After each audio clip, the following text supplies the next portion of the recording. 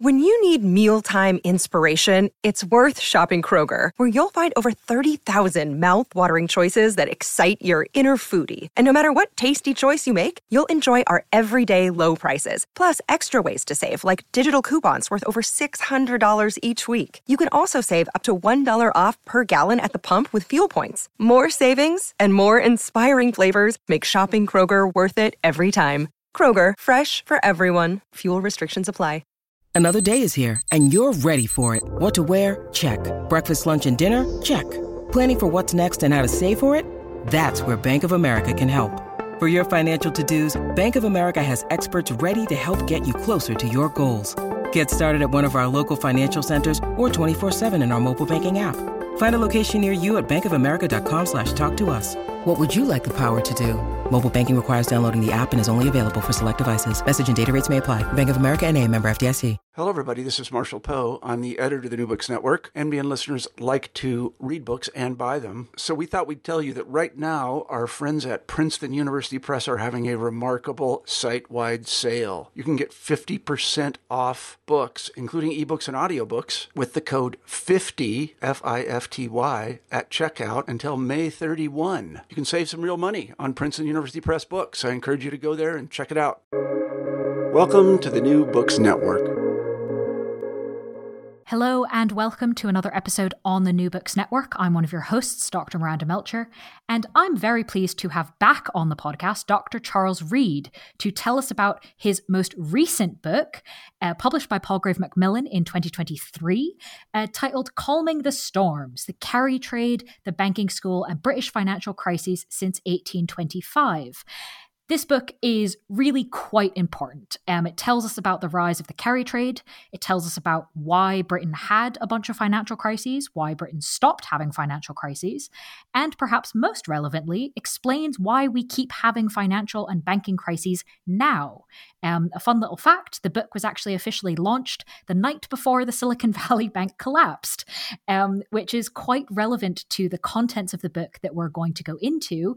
Charles, I'm so pleased that you're back on the podcast to share your expertise with us. Thank you for having me back, Miranda. Before we get into all of the historical and current information included in the book, could you maybe start us off by introducing yourself a bit? So my name is Dr. Charles Reid. I'm an economic historian at Cambridge University, and I've recently published two books. The first one was The Great Famine in Ireland and Britain's Financial Crisis. And my second one, this book, is Calming the Storms, The Carry Trade, the Banking School and British Financial Crises Since 1825. My research focuses on the relationship between economic policy and financial crises. And I suppose the big research question, which unites my research, is what can we learn from history about the relationship between economic policy and financial crises, and how can we prevent future financial crises from occurring? So why are you interested in banking crises in particular? Well, that's a very good question. And I suppose that can be partly explained by Lehman Brothers during the global financial crisis of 2008, collapsed during my first week as an undergraduate at university. And for people of my age in Britain, but not just Britain, across the Western world, this is a very important moment. Until then, in the first 2 decades of my generation's lives, there was growth each year. The economy was growing at 2.5%, 3% reliably each year, particularly during the Great Moderation period. That's 1993 to 2008. But since 2008, particularly in Britain, there has been no growth. So if the British economy had continued to grow at the same rate that it had before 2008, the British economy would be now 20 to 25% bigger than it actually is at present. And most of that growth has been lost as a consequence of the 2008 banking crisis. So what makes a banking crisis different from an economic crisis? Well, banking crises or recessions which involve banking crises are much worse than normal economic crises. They result in much deeper recessions. They result in slower recoveries. They also result in the growth which has been lost never being because of recession never being clawed back, and they result in a much lower rate of growth after the banking crisis has occurred, compared with a normal recession, which doesn't necessarily involve a banking crisis. Now, why do banking crises have this effect? So a banking crisis is a situation where the payment system or the banking system has a systemic collapse. So this isn't just one bank collapse. This is an entire section of the banking system collapses. Why are they so bad? Well, this is because this stops the banking system doing its job in the economy. So the job of the banking system in the economy is that it turns savings. So this is your surplus money that you earn and you don't spend, which gets put in a bank or gets put in other investments. A banking system is meant to convert that into investment to give to companies to build factories and offices and other investments, which creates jobs and creates productivity growth and creates economic growth overall. That's what the job of the financial or banking sector is, to convert savings into investment. But having a banking panic or a banking crisis which results in many of those banks collapsing or the payment system being broken, that is just like having a heart attack in the system. And after a heart attack, our heart is not very good at beating blood around the system. And likewise, a banking crisis, or in the aftermath of a banking crisis, a banking or financial system is not so good at turning savings into investment. And this is why we get slow growth after banking crises. This is why we end up with deeper recessions. This is why we end up with slower growth in their aftermath. And this also has political effects, in that you see the rise of extremist voting after banking crisis. People initially are very forgiving in a normal recession of governments because they see the downtime's only going to be temporary. But if there's a long period of slow growth afterwards, people get annoyed and they start blaming the government and mainstream politicians for this slow growth. And you get the rise in extremist voting patterns. And you can quite clearly see that after the 2008 crisis, with the rise in Trumpism in America, in Euroscepticism in Britain, in the hard and far right in continental Europe, and many other countries as well. So the point is that the global financial crisis 2008 has defined the adulthood of my generation. And this really underscores why it's important to understand why these occur. And it's important for policymakers in particular, but also a wider interesting public to understand how can we prevent these? How can we avoid these? Because their effects are so catastrophic. So given that kind of interest in figuring out what happened and how we can possibly prevent it, how did that lead you to write this particular book? Well, this book, it came out of research for my first book. So my first book was about one particular financial crisis, the 1847 financial crisis, and how the effects of that contributed to a lack of money for relief efforts in Ireland during the Great Irish Famine of the late 1840s. But looking closely at that financial crisis, I realised that the scholarship, particularly economists and the way central bankers looked at that crisis, they really didn't understand what was going on in that crisis. Neither did they really understand what was going on in these financial crises in the middle of the 19th century, which were very regular. They were in 1825, 1837, 1839, 1847, 1857, and 1866. But then there were no severe policy-induced crises for a century. Now, there was a brief panic in 1914 caused by the outbreak of the First World War, but that wasn't policy-induced. That was caused by the unexpected shock of the First World War breaking out. But except with that one slight exception, there were no policy-induced crises until the 1970s. And few, if any, major advanced economies, certainly of Britain's size, managed a record like that. In America, banking crises have been regular over that period. In Europe and in Central Europe in particular, they've also been very regular in that period. But in Britain, managed to avoid having major ones. And I came to the conclusion that if we're interested, if policymakers, economists, economic historians, policymakers, and ordinary people are interested in preventing a rerun of the 2008 crisis, we have to understand, why did crises occur in history and how have they got away? Why did they go away over this period? And what can we learn from that period? And I felt that people really weren't looking at that period for lessons. In spite of that, there was only two, at that stage, there were only two major banking crises in modern British history, 1973 to 75 and then 2008. But if we want to look at that question in the longer run, Two crises aren't enough data points to really understand the lessons from this. We have to look at more crises. But because there weren't any crises for so long, we have to look at the last time there were frequent and regular financial crises in the middle of the 19th century. We have to look at the late 19th century, the 1860s and afterwards, for why did those crises seem to fade away? And what lessons can we learn from that? So my focus and my reason for writing this particular book was the thought that we have to look at this question in the longue durée over the last 2 centuries. What can we learn from British financial history for our own time to make crises go away in the future, or how to prevent future crises? And I was just about got the book published in time before Silicon Valley Bank collapsed in March this year. Yes, I think we're probably going to get into that as we go through. But now that we've sort of set the stage for kind of first of all, what is a banking crisis? What are some of the effects and why we want to figure them out? Kind of part of the answer, at least to me, seems relatively obvious because thankfully you've put it in the title, right? Calming the Storms, the carry trade is the first piece of the subtitle.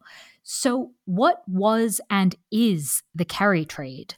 And why do you think it's been so relatively ignored in academic research to investigate these questions? So the carry trade is an important part of the book's argument, in that this is one of the things which contributes towards financial crises or periods of financial vulnerability or fragility.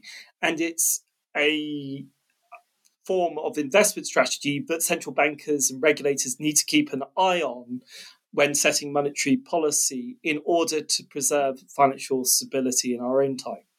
So the carry trade is an investment strategy in which money is borrowed by an investor in areas, sector or countries of low interest rates, and then is invested in areas, sectors or countries of higher interest rates. So basically, an investor is trying to make money from the spread. So they're borrowing where interest rates are low and investing where interest rates are very high.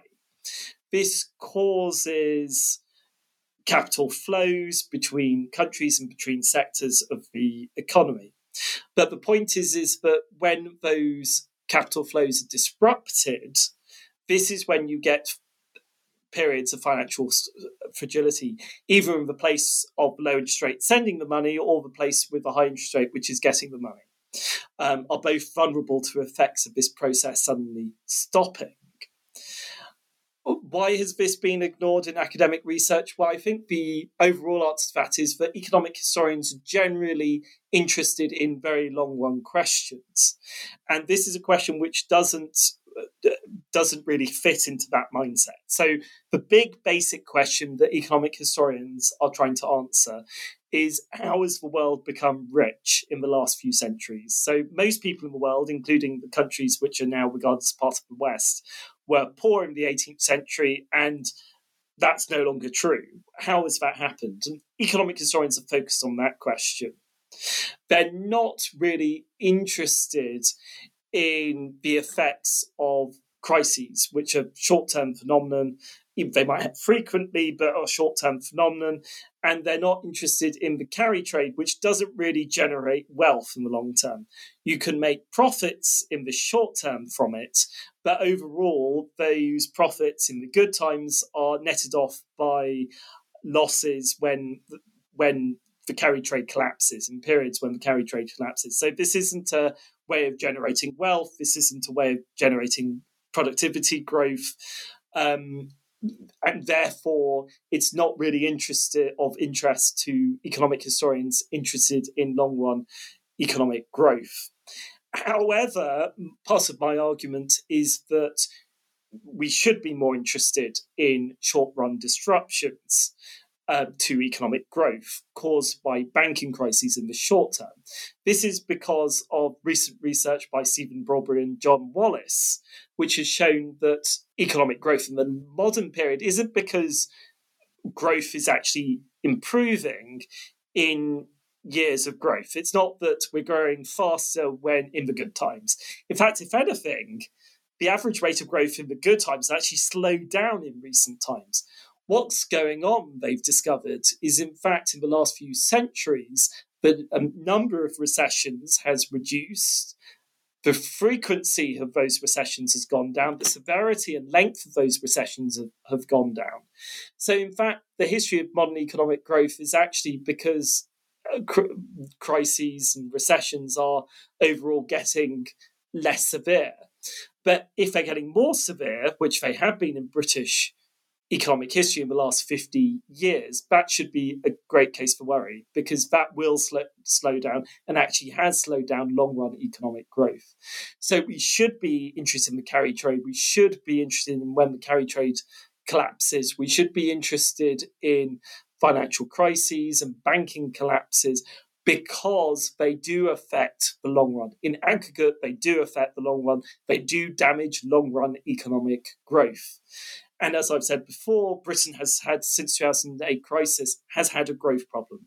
And if we're interested in fixing that, if we're interested in long-run economic growth, we also have to be interested in crises in the short term, carry collapses in the short term, and the long-term consequences of those blow-ups.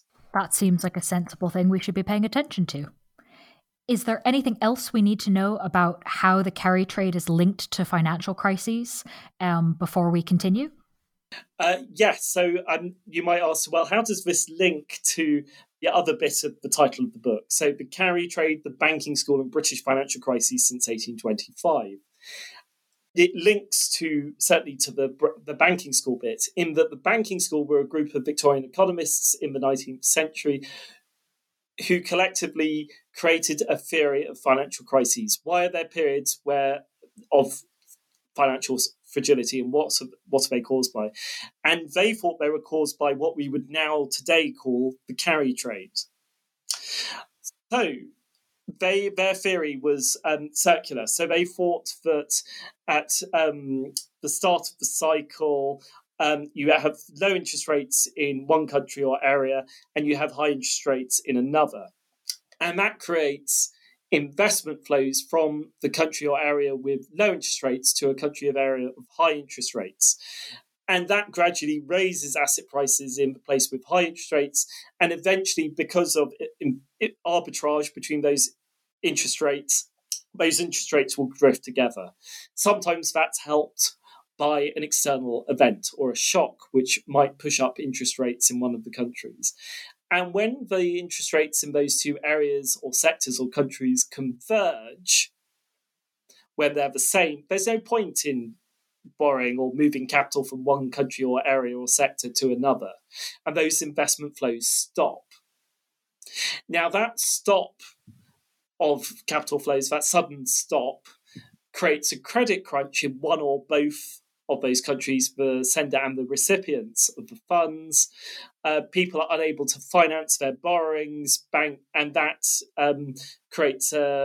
eventually will create a banking panic, or the banks will start to collapse because they can't finance themselves. They also become very vulnerable in situations where short-term rates rise above long-term rates, particularly banks and other investors who borrowed in the short term to lend long. If the short-term interest rates rise above long-term interest rates, their business model basically no longer works. And you have a banking collapse or a banking panic on your hands. And they eventually think that after a crisis, interest rates will then fall after a crisis or be in reaction to the crisis, and the process starts again. So they think there's this circular model driven by the carry trade. And the point is that this is fundamental to their understanding of Victorian financial crises and fundamental to their prescriptions of how these crises can be prevented or reduced in severity, how to calm the storms that are caused by this, in this cycle. Thank you for explaining how all those pieces go together. I think it sounds very sort of straightforward when you explain it that way, and makes it all the more clear what the contribution of the book is to bring all of these things into our understanding, rather than leaving them perhaps where they've been forgotten in the 1800s. And you mentioned the banking school, and I want to kind of get a bit more into this because it's really quite key to understanding these big questions of what happens and how can we stop it. So could you tell us more about the banking school and the currency school and what they were arguing about before this magical period of no financial crises? What were they mad at each other about? What were they debating in the early 1800s? Well, many of your listeners will have heard of Keynesians and monetarists, but they are unlikely to have heard of the British Banking School and the British Currency School. But they have a very, very important role in the history of economic thought. And this book argues that they are more important to the history of economic thought than has previously been recognised by many scholars. So the previous scholarship of the subject tends to look at the debate between these two schools in very technical terms. They tend to present them as having a very technical dispute about whether central banks should have strict limits on the amount of banknote issuance they are allowed to do or not. So the Currency School was a great supporter of the Bank Charter Act of 1844, which laid down very strict limits for the amount of banknote issuance that the Bank of England was allowed to do. It had to be based on a certain multiple of its gold reserves. So above a certain limit, it had to have a 1-to-1 ratio of gold in its reserves compared to the banknotes it was allowed to issue. The banking school were a heterodox grouping of economists who opposed this legislation, who collectively opposed this legislation. But my book argues actually this is a much bigger dispute in economic thought in Victorian Britain, which modern economics and modern historians of economic thought tend to paper over the cracks. So these two groupings get shoved together as being the classical school. But in reality, the debate between these schools of thought was very vicious and lasted a long time. And the dispute comes down to the belief about whether they believe the quantity theory of money affects inflation in the short term. So the quantity theory of money is the idea that inflation and changes in the price level are directly caused by changes in the amount of money there is in circulation. So the Currency School thought that this applied in the short term, that if you issue more banknotes, you will immediately get more inflation. The Banking School, on the other hand, did believe that there was a connection between the two in the long term, but they didn't think that it would necessarily apply in the short term. There are other factors which would affect things in the short term. And this meant that they disagreed on numerous other issues. So, for example, the Currency School believed that capital flows between countries were purely caused by trade flows. So that's by imports and exports. The Banking School thought that, in fact, most capital flows between countries were investment flows driven by differences in interest rates between different countries. The Currency School also believed that interest rates had nothing to do with investment flows between countries and had nothing to do with banknote issuance in the economy. The Currency School, however, thought that interest rates and central bank changing interest rates did affect capital flows between countries and does affect banknote issuance in the economy and the amount of credit there is in the economy. And they also disagreed on what causes financial crises. So the currency school thought that crises were caused by overissuance of banknotes, whereas the banking school thought that crises were caused by the mismanagement of monetary policy and indeed caused by part of some of the restrictions the currency school tried to introduce with the Bank Charter Act of 1844. And they also believed that they were due to a mismanagement of the carry trade with monetary policy, particularly situations where policymakers and central banks keep interest rates too low for too long and then raise interest rates too late, too sharply and too rapidly, and in so doing causing banking crises, a relationship or argument the currency school didn't really understand. So these two schools have very different views about a range of economic ideas, a range of economic debates. It's not a narrow technical debate, it's a very big one. And you could also see that their ideas being connected to much larger intellectual hinterlands. So the currency school, for example, tended to derive from the slave-owning interest in Britain. The original big debate between the banking school and the currency school was a supporter of the British government borrowing money to pay compensation not to the slaves being freed in slave abolition in the 1830s, but to the slave owners. Whereas the banking school opposed that, firstly on moral grounds, that if anyone deserves compensation, it's the slaves, not the slave owners, but also that by borrowing and issuing all this new money, this was going to destabilise the British banking system and going to have negative effects in Britain as well. So the banking school tended to oppose slavery and the slave-owning interests of the slave-owning class. They also tend to have different religious views. So the banking school tended to be Arminian and tended to be mild Calvinists, whereas the currency school tend to be more extreme forms of Calvinist. So there's a much bigger philosophical divide, how they look at society, how they think society should be run, than simply seeing this as a minor debate about the overissuance of banknotes. It's a much bigger economic, philosophical divide. But it meant that the two schools had very different views about what caused financial crises and banking crises and how to prevent financial crises and banking crises in the future. Thank you for explaining the debates, but also the stakes of the debates. I think that that's really important for kind of contextualizing what was happening and the impact that kind of it would have in terms of which of these ideas about the different causes sort of got enacted when it comes to putting this sort of stuff into practice. So could you tell us about how these arguments and debates sort of then get cemented to a degree, or how do they end up impacting the laws and the policies around the Banking Act, around financial institutions that were developed during this time? So in the 19th century, essentially the currency school had a de jure victory, as in the letter of the law was changed to be in line with the currency school's ideas.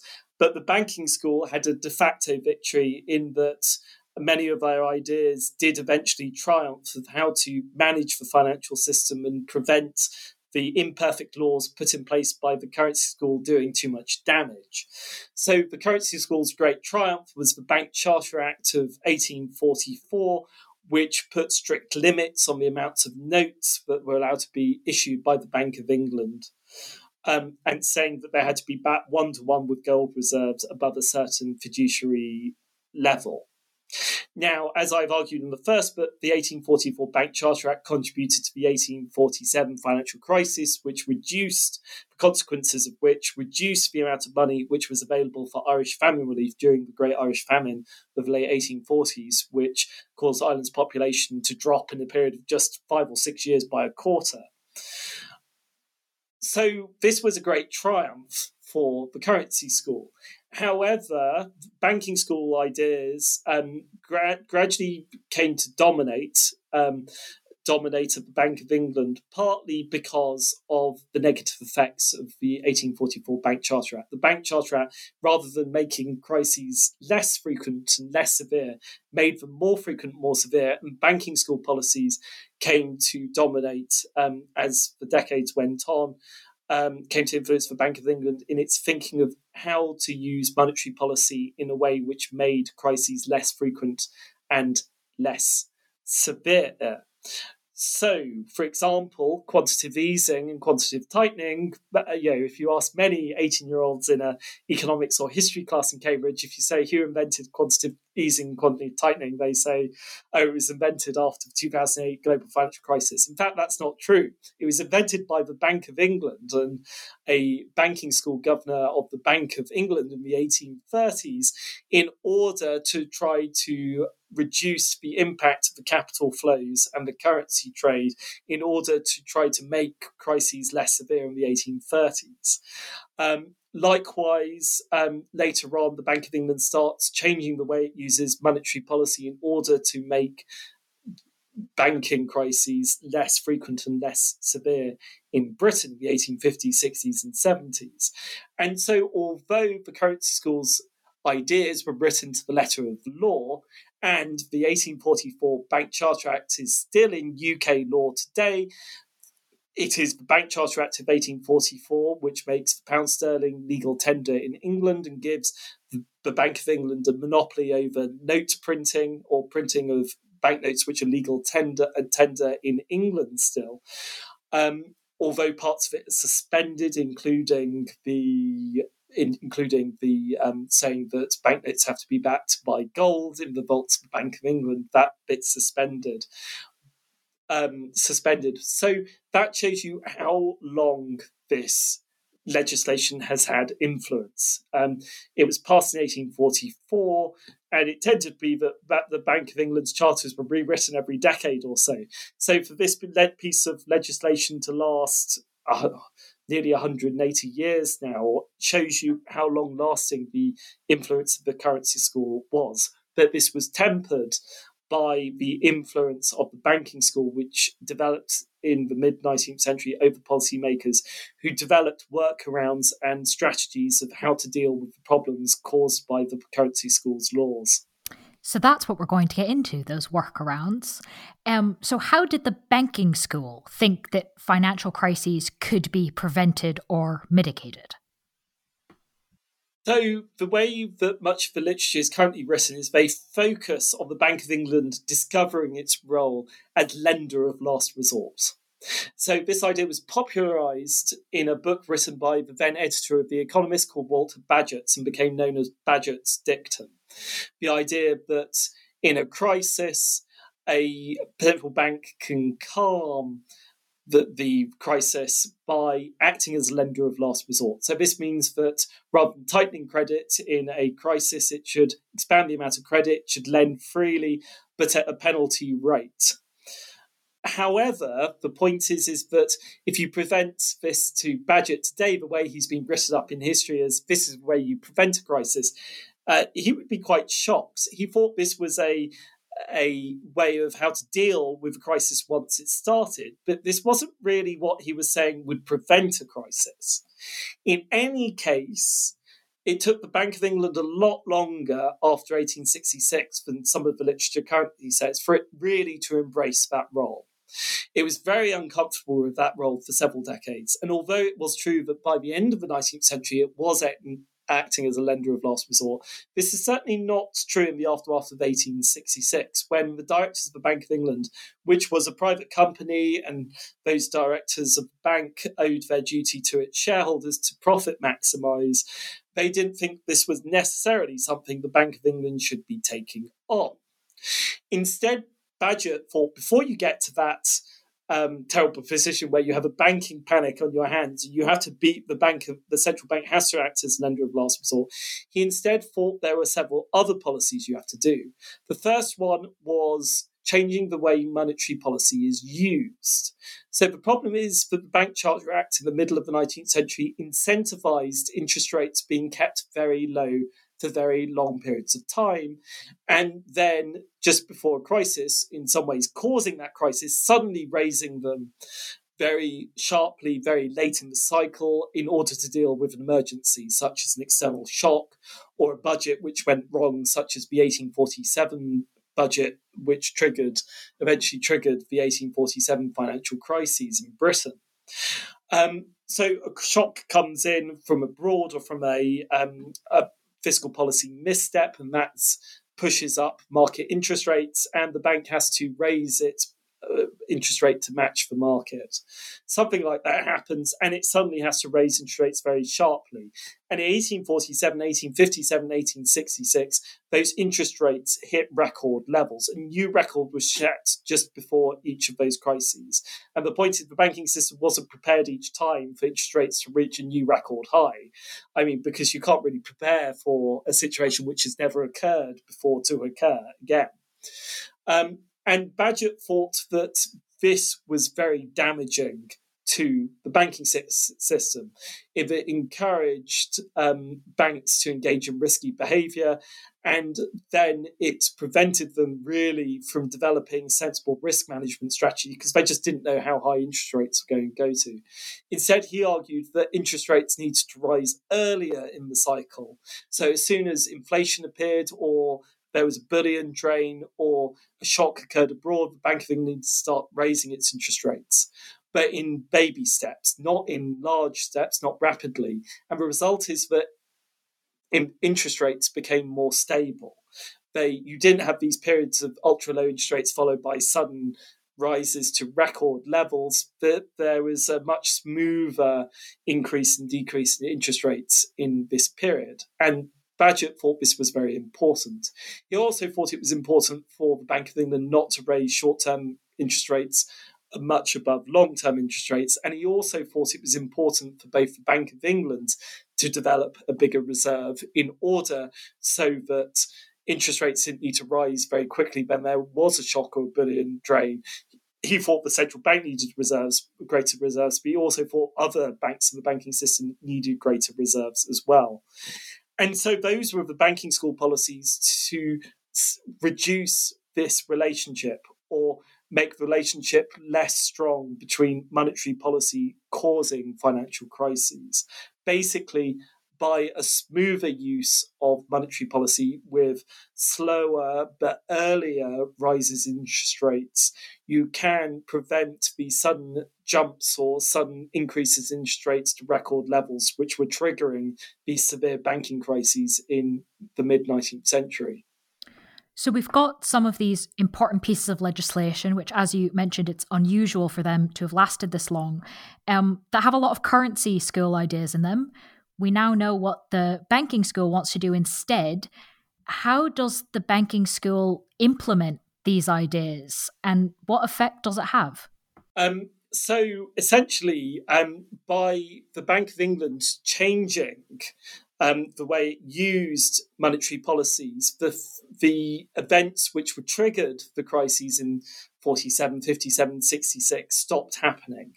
So the Bank of England did not raise interest rates to a new record during periods of difficulty in the late 19th century. So after the new record interest rate set in the crisis of 1866, that level of interest rate was not exceeded again until the middle of 1973, which was just a few months before the secondary banking crisis of 1973 began. So it avoided doing that. It also avoided putting short-term rates much far above long-term rates. And it also prevented raising interest rates in Britain, or short-term interest rates in Britain, above those in America at the time as well, which was another trigger for the previous crises. Furthermore, it enlarged its reserves. It did this by making sure it accumulated greater reserves in the good times. It also did this by some underhand tactics, such as taking gold from the reserves of Britain's colonies, which is perhaps perhaps a less positive legacy of this set of policies. But this created greater banking stability in Britain because the Bank of England had a bigger bullion reserve. And the result of this was that there weren't any severe systemic crises which saw lots of banks collapse between 1866 until 1973. So there was over a century in which there weren't these severe and regular banking crises which saw large parts of the banking system collapse, as there were in 1825, 1837, 1839, 1847, 1857, 1866. So much so that there was a Disney movie in the 1960s called Mary Poppins, which shows a bank run occurring on a British bank in Edwardian Britain. And the humour in that scene actually comes from the idea that there would be a run on a British bank by the 1960s was seen as completely absurd. This was equal in absurdity to the other absurd scenes in that movies when they have a tea party on the ceiling with Uncle Albert. They all float up to the ceiling and have a tea party against the ceiling. And also the other scene where they jump into a chalk pavement picture and Mary Poppins managed to win the Grand National on a cartoon horse. And then they sing Supercalifragilisticexpialidocious. Those scenes were meant to be as silly, as unbelievable as the bank run scene, because that scene had not happened by the time that film was released in the 1960s for 100 years. So that was how good this set of policies were. And that created an era and Britain's reputation for banking stabilities, which was the envy of many other countries around the world until that point. In fact, if I'm remembering correctly, in Mary Poppins, there's a song about the sort of stability of the British bank. I might have to go look that up after this. I'm sure there's listeners who are shouting at me right now of whether or not that's right. But this does, that is such a kind of stunning idea that it was as unrealistic for something to go wrong as some of the other things in Mary Poppins. But of course, we already know that this streak does not continue. We have the banking crisis in the 1970s, and of course we have 2008. So why did this period that never seemed to end, why did it all go wrong? Well, while the Sherman brothers were writing the soundtrack for Mary Poppins about how stable British banks were and how they were the envy of the world, little did they know that this system, this policy regime, which had existed for a century, was hitting the buffers.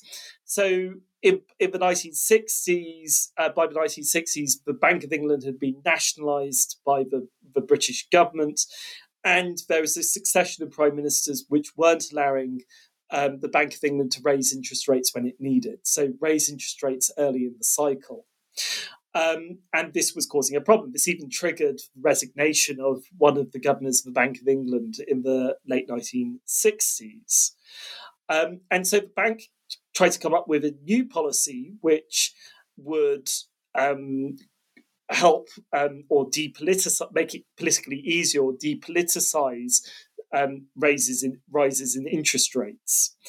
This was called competition and credit control, and it came into force in 1971. At the same moment, the Bretton Woods system of international exchange rates collapsed as well. So that came in 1971, and that swept away many of the banking schools' policies.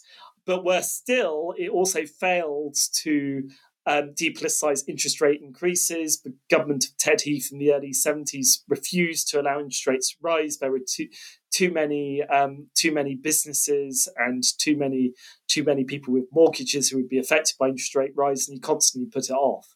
And the result was that there was this big growth in credit that caused by interest rates being kept too low for too long. And the Bank of England, the government, realised the error of their way in 1973, where they tried to cool the economy by raising interest rates very sharply, and they reached a new record. They beat the 1866 record in terms of interest rates. But the point was the British banking system became too too fragile.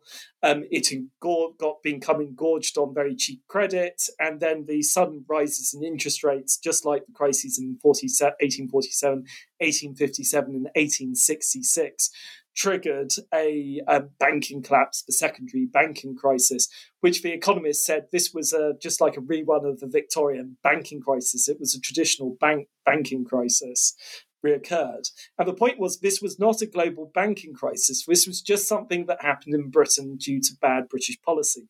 So the lessons developed at great cost over 100 years ago in the 19th century were forgotten in a period of less than a decade. And similar mechanisms related to interest rates and monetary policy can be seen as contributing to the 2008 crisis. The global crisis and also the crisis in Britain 2008 can also be seen as contributing to Britain getting very close to a full-scale financial panic last autumn in the aftermath of Liz Truss's ill-fated mini-budget, and also in the March 2023 banking panic in America. Similar mechanism can be seen. So you can see the lessons learned at great cost in the 19th century working in creating Britain's reputation for banking stability for a century, and then that being lost in the early 1970s, and Britain is yet to regain that reputation for stability. Could you tell us about that most recent one, the Silicon Valley Bank collapse in March 2023, and what the book has to say about that? So the book was launched the day before Silicon Valley Bank collapsed in early March 2023. And the collapse of SVB triggered a wider collapse or wider panic in the US banking system. And I predicted at the launch that the next crisis would be as a result of interest rate risk. Because one of the things that the banking school emphasized is that financial crises are caused by the mismanagement of interest rate risk, particularly the mismanagement of monetary policy, which results in rapid rises in interest rates, and banking managements as well, which don't run their affairs in a way which means that they can cope with those rapid rises in interest rates. And I predicted that it would be interest rate risk which created the next banking panic or banking collapse. And little did I know how quickly I would be correct, in that we've learnt the lessons from from credit risk, and we've learnt lessons from liquidity risk from the 2008 crisis, but we've been ignoring the risks from interest rates, particularly rapid rises in interest rates. And it was rapid rises in interest rates which fell Silicon Valley Bank. So the three mechanisms the banking school emphasized in the 19th centuries are the three mechanisms which eventually caused Silicon Valley Bank to collapse. So those are periods of rapid rises of interest rates. Those are, the second one is central banks pushing up short-term interest rates above long-term interest rates. And the third one is letting the carry trade get out of control. And policymakers have linked all those three things to the collapse of Silicon Valley Bank and the wider panic in the US banking system in March 2023.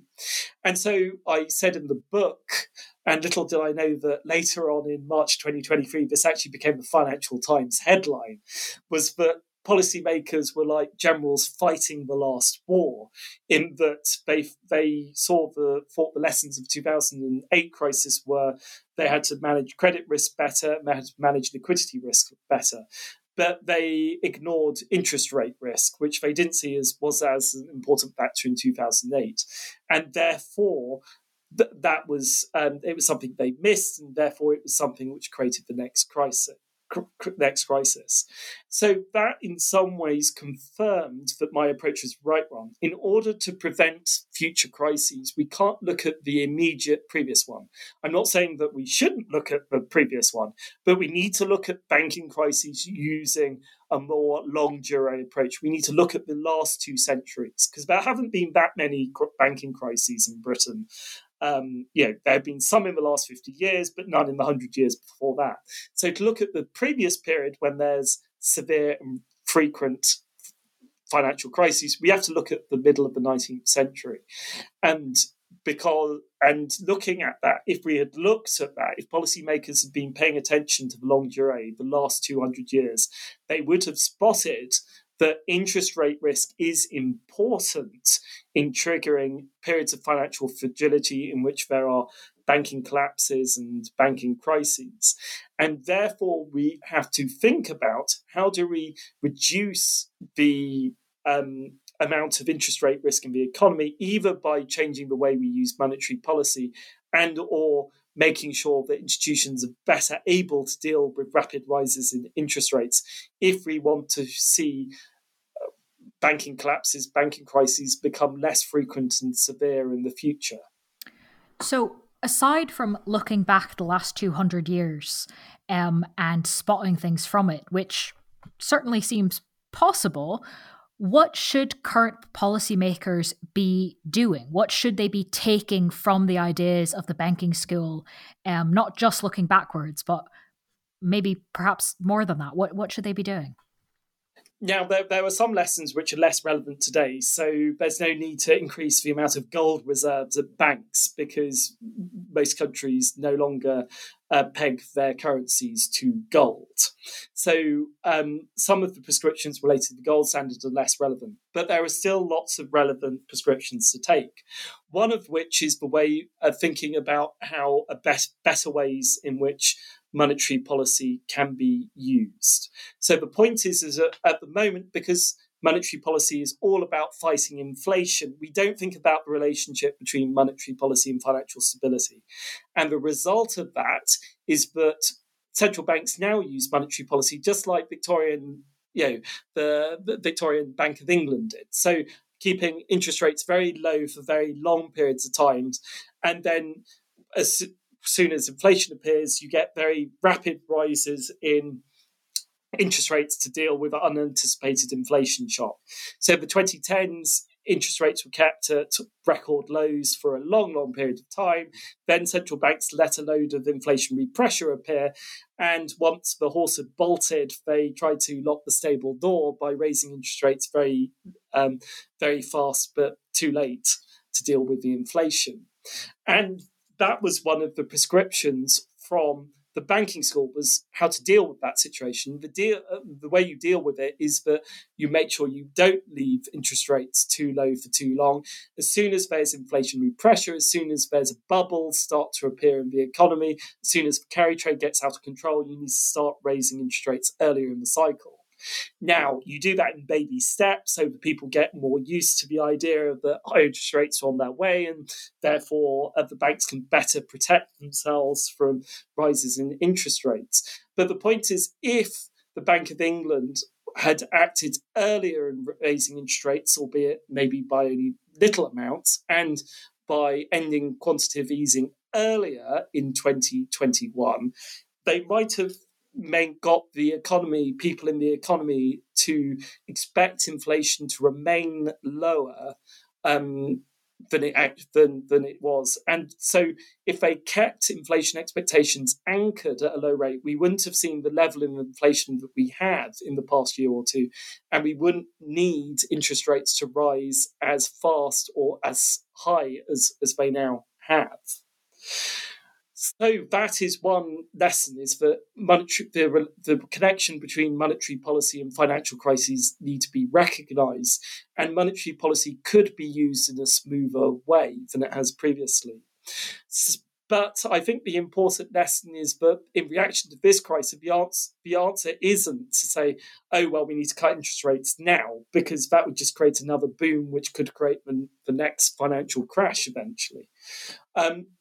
Instead, it's a recognition that as soon as there's inflationary pressure in the future, as soon as we see asset bubbles in things like the crypto world was the key sign that something was going wrong, and going wrong. There's too much money floating around, too much liquidity floating around the global system. That was the moment in which interest rates needed to rise, albeit by baby steps, by small amounts. So I think in the next cycle, we need to think about how we raise interest rates, although by small amounts earlier in the cycle, to prevent the rapid rise in interest rates at the end of the cycle that we've seen in this cycle, which has triggered financial instability in America and also around the world in the past few months.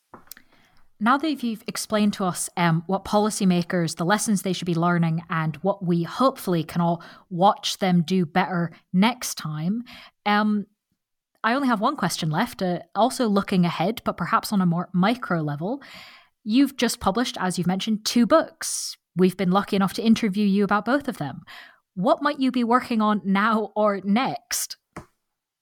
Well, I'm currently writing my 3rd book, so I'll soon have a hat trick of books, I suppose. And this book looks at the 1847 crisis, and it's using it as a case study to say that we should stop looking at British banking crises as little local events of parochial importance to the City of London. These had big negative consequences around the world. When the City of London had a cough, the rest of the British Empire would catch a cold or flu or even die of famine. One clear example of that is the impact the 1847 financial crisis had on Ireland and the Irish famine, but it's also the impact the 1847 crisis had on other places around the world. So in the Caribbean, wages of freed labourers halved. There was also massive banking collapses there. In India, it caused the local governments there to have to raise taxes considerably, which triggered a wave of civil unrest. But worse still was the long-term consequences of short-term events. And that was that in the period between the abolition of slavery in the British Empire in the 1830s and 1847, there was a range of financial institutions across the British Empire which had been developed, which was trying to help indigenous populations and newly freed slaves from trying to help them gain a financial stake in their society. So taking in deposits, and the intention was that they would lend in order to help these places in the world develop and also reduce inequality by enabling people to take out loans to buy land. And indeed, these institutions were doing really great work in some places in the mid-1840s. So in Barbados in the mid-1840s, one of the banks there lent for the first time in order to help indigenous newly free slaves whose houses were destroyed in a hurricane to rebuild. And they were also encouraging land ownership by former slaves or indigenous populations, depending on which part of the world they were in. But the point is the contagion, the financial contagion which came out of the City of London in 1847, wiped out this new wave of financial institutions which were trying to promote financial inclusion after the abolition of slavery. And this, not only in many parts of the British Empire, had really negative effects. It caused potential reduction in inequality between former slave owners and former slaves. It stopped that inequality from reducing. It also contributed to underdevelopment in various parts of the world, British Empire in various parts of the world. So I think we have to see the negative impact of colonialism, not just in the way it's often described, not simply about slavery itself, although that's still very important. But even after slavery was abolished, it was these waves of financial contagion coming out of London and sweeping around the British Empire and the wider world, which had negative effects on the world. So the currency school has a lot to answer for. It's not just, the effects of their policies have not just been bad for British history, it's also been bad for global history and places that Britain colonised as well. And that is what my next book is focusing on, using that as a case study of that phenomenon, the waves of financial contagion coming out of the City of London having negative effects on various places around the world. Well, that sounds like a very interesting way to complete, as you said, a hat trick of books. So while you are off doing that, listeners can read the book we've been discussing, again, titled Calming the Storms, The Kerry Trade, the Banking School and British Financial Crises Since 1825. Just come out in 2023 from Palgrave MacMillan. Charles, thank you so much for being with us on the podcast. Thank you for having me, and thank you everyone for listening.